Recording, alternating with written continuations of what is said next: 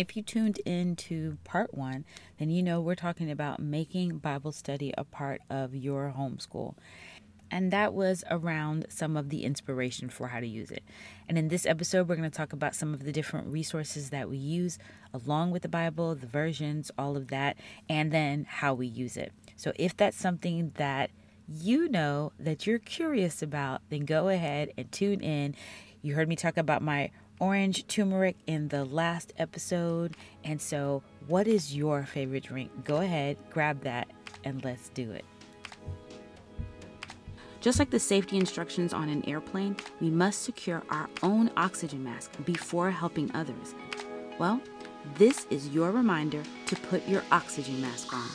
Hi, I'm Inga, a certified life coach and educator with over 30 years of experience in curriculum and instruction.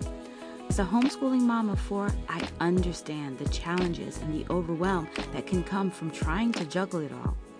Well, in this podcast, we'll explore practical tips to prioritize our holistic well-being and simple steps to make homeschooling a little bit easier so you can stress less and enjoy more. Sometimes we just need a reminder to take a pause, prepare, and recover from the demands of homeschooling and life. To be still and remember that He is God and that we can do all things, and that includes homeschooling our children through Christ who strengthens us. And so, friend, I pray that you will take this moment to catch your breath. Welcome to the Catch Your Breath podcast. I am Inga, and I'm excited that you have joined me to learn some more about making Bible study a part of your homeschool journey. And if you are back again from part one, or you've been listening to the podcast on a regular, hello, what's up? Thank you so much for being here. I am always honored when you join me again and when you're telling other people. So I just want to thank you so much. We are going to dive into the different resources that we use, the different versions and all of that. But before we do, you know that I must check in. So how are you doing? You know, as I started thinking about the fact that I wanted this to be an opportunity for you to catch your breath, but also for you to check in with yourself, I went back and forth about how weird it would be to be asking this question on one side and not really having the answer, and how weird you might think that I am. And isn't that the way that it always is? We want to do a thing, but we're like, I don't know how people are going to take to that. And I just want to thank you for those of you that have told me that you actually appreciate the check-in, that you look forward to it. It warms my heart in a way that you can't even understand. It is confirmation that I am doing what I was called to do. And I love being here with you. I love encouraging you. And I love imagining you asking yourself that question and then thinking about the answer. And most importantly, then thinking about when I ask, what do you need? Thinking about you thinking about that, and then actually determining that you're going to give yourself what you need. That is where it makes everything worth it. So I would love to hear more of your feedback on this. If this has touched you in a certain way, if there's an episode that's really resonated with you, shoot me an email, leave a review, share with others. That is how I know that I'm actually speaking to you. I'm talking about what you want to talk about, and it's encouraging you. And so we started to talk about the different inspiration that we have around reading the Bible. And now I really want to get into what are the things that we use, and then how do we use it. I also want to encourage you that you can use other resources to explain and to draw them back to the Bible. As I said, Indescribable is one, and you're going to be getting the newsletter that has some of the resources, our favorite resources. But one I want to tell you about is called The Bible Made Easy for Kids. And the reason why I want to tell you about this one is because of where I got it. And actually, as I'm saying it, I don't remember if it was a Publix or a Jewel, because I might have gotten it when we were in Chicago. But this was just a book that I saw, and I think it was actually even before I was like officially homeschooling. I think there were like maybe 3. And it's by Dave Strehler, which I'm not sure, Strehler. I'm not sure how to pronounce his name, but I'm going to have it in there. And when I saw it, because it's very colorful, it said informative, and faithful journey through the Bible. And when I opened it up, it's very different in that it breaks down these different stories in just a very different way. And it has, like, for instance, one of the things that we use is in the very beginning of the book, like in the first 20 or so pages, it talks about the promises of God and why it's so important. And then it goes through and gives you about 20 or so promises of God. And so we've been able to use that to go through, read them, see what they say, why does it matter? And I love that because it kind of has it all in the same place. And then it has questions they can ask. It talks about the command. It talks about the meaning of words. And so this has been and is one of those tools that helps them to get back into the Bible. So when I think about resources that we can use for Bible reading, it should take us back to the Bible, not away from the Bible. And that is why I love that one. Sometimes you can read a devotional and it'll give you a little snippet of like a verse that's in the Bible. And so that I think is good for devotion, but for Bible study, I believe it needs to be something that takes us back to the Bible. And that's why I love that one for your children. And that one can be like if you wanted to do a Bible class within your homeschool as one of your electives or even a part of your history, your reading, whatever it is, that's something that you can use. The other things you can do around including the Bible is memorization, which is wonderful because we should hide God's word in our heart. We can also do topical in the Bible where we're talking about something very specific. Like I told you, the Bible that I'm using this year is about our spiritual disciplines, and it has all these different topics that I'm able to pull a bunch of passages, and not just like small verses, but whole passages that help you to see how we implement that. So we can do that, but also teaching them exegesis and being able to take a scripture and go all the way down. So the Adore that we've been doing, I think that's the name of it, with the 1st, 2nd, and 3rd John, that's what she's doing. And then because of that, because always when I'm learning, I want to teach them what I'm learning. That's what they're learning about. And we're breaking it down and making sure we understand. And then we've done that with Proverbs, when we've read a Proverbs every day and been able to talk about what do these different things mean? How are they applicable? Where are we seeing them in other places in the Bible? So many different ways for you to dive into the Bible. Also, teaching them how to take the words of the Bible and pray those as prayers helps them to see that those words have meaning and that they can take those and apply them to their life. Remember that in order to make Bible time a practice, something that they will want to do, it has to be consistent.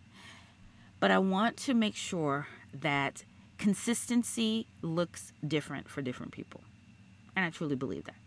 I was of the belief in the beginning that consistency meant I do the same thing every day at the same time, all the time. And whenever I fell short of that, I felt like a failure. And when you sit in the place of feeling like a failure, it's hard to move from that to go back in and start to do the thing, because you can't feel like a lot of times like you're winning or that you can win because you're sitting in failure. So all you can see is the failure rather than, and so as you're going from failure to the practice, you just see what you didn't do and you're thinking about all of that you didn't do and thinking, well, here we go again, but I'm probably going to mess this up again. As opposed to starting from that place of we were able to do these things. And so let's see how often I can do this again. And that's what I think was helpful for me, is to say, what can I be consistent in? Consistency in pursuing this practice is what it started out for me when I needed to make it consistent.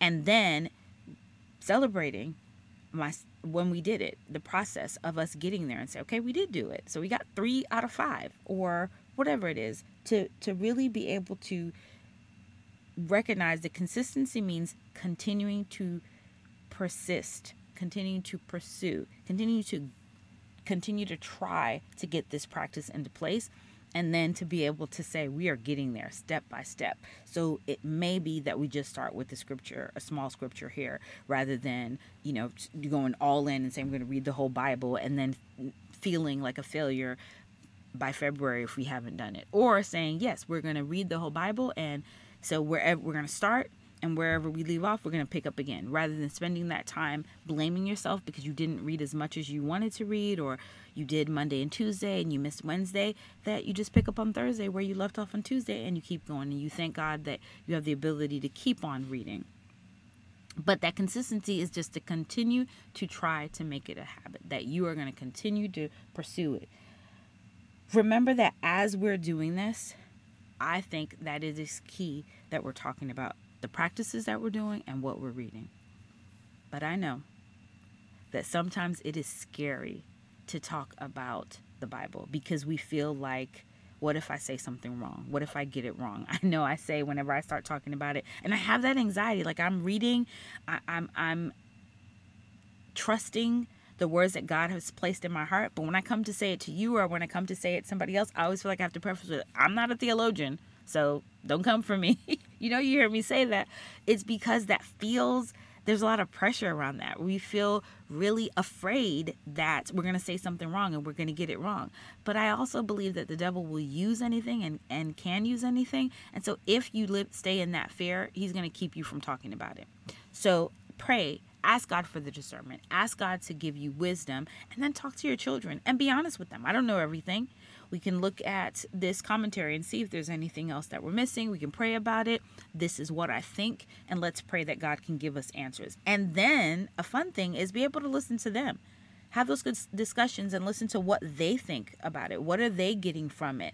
And commend them for allowing God to speak that to them. And if they are saying, this is what I think, and it is, say, you're really paying attention to that and you're really praying about that. Or if you don't know, say, let's pray about it and see where we land with that. And then if there are older mentors, Titus 2 men or women in your lives that know more about the Bible, that you say, hey, let's talk to them about it.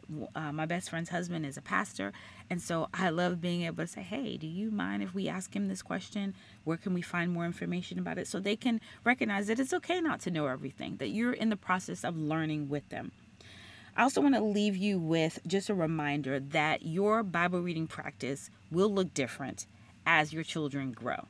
And so when they're young, it might just be Bible stories. You might just focus on that. You might just have Bible, I forgot what the name of it's called, but the Jesus Bible, the Jesus Storybook, something like that. It'll be in the resource guide.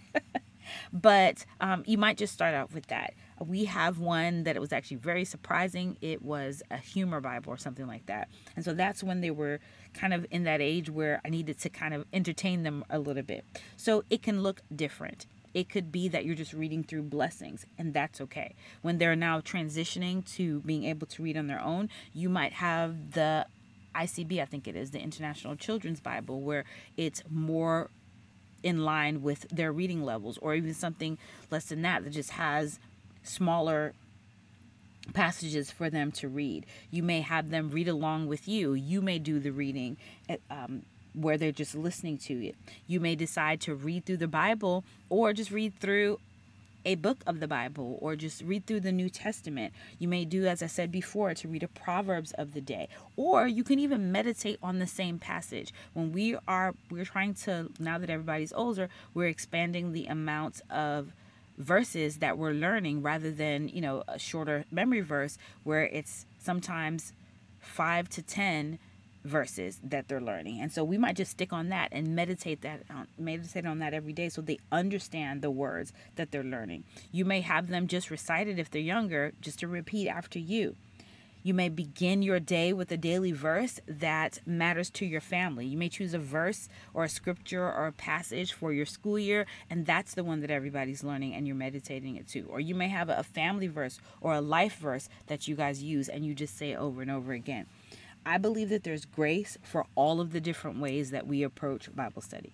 I think the most important thing is that we do it, is that we are intentional about making it a part of our homeschool journey. And when we do that, I believe that we will be blessed. We will see the blessing in our homeschool. We'll see the blessing in our life.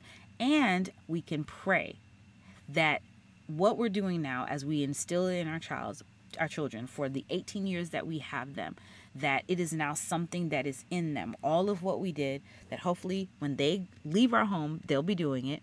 But if they don't, for whatever reason, it's their path, their journey, that all of what we've put in them is there. I pray for your children, as I pray for my children, that the Bible will become a part of their life that they can't live without. I even pray, I know for my children, that when they think about homeschooling, one of my things we talk about when we do that blueprint is to think about what's your what do you want your children to be able to say? One of the things I want them to be able to say when they leave our home is the Bible was a major part of our homeschool. Like, we started with it, it was throughout, it was something that I want them to be surprised that is not something that's just normal for everybody. I want them to think that this is what you do. You just have the Bible. You have many Bibles, and you use them all the time. I pray that that's what they will have. That word will be so inbred in their heart that when they can't hear my voice, in their minds, in their hearts, saying, remember, that they'll hear the word of God. They'll hear the scripture. They'll hear that before they hear my word. That they'll remember scripture. It'll just come to them when they're about to make choices. That is my hope for them. And I pray for that for your children as well. There's just so much that I want to share with you, because I want you to truly be encouraged. And I want you to have as much resources and as much information as possible that doesn't overwhelm you, but encourages you, give you some choices, and helps you to be able to do this with more confidence, more joy, and absolutely as least amount of stress as possible. I hope this was helpful. Let me know. Come into the group and look for that newsletter that's going to give you some information about these different ones. And then come into the group and tell us what your favorite Bible study resource is that you use, or what's your favorite Bible practice. I'd love to hear from you. Thank you for tuning in. I hope that this episode empowered, equipped, and most of all, encouraged you. Don't forget to share your thoughts on today's topics, because I'd love to hear how you're implementing these strategies. And you can do that in the free community, where you can connect with me and other like-minded moms. You'll get some practical tips for homeschooling and teaching your child, managing your stress, and prioritizing your self-care. You can also ask questions there. You can participate in the fun challenges. And of course, you can celebrate your wins, because we like to party over there. Also, if this was helpful and you know that it can be helpful to someone else, leave a review or share this with another homeschooling mom who needs to catch her breath. Mommy! Well, that's my cue. But before I go, I want to leave you with these words from Philippians 4:6-7. I pray that you won't be anxious about anything, but that in every situation, by prayer and petition, with thanksgiving, you would present your request to God, and that you will experience the kind of peace that surpasses understanding as you navigate the stresses of life and homeschooling. Until next time, remember to take a moment to catch your breath.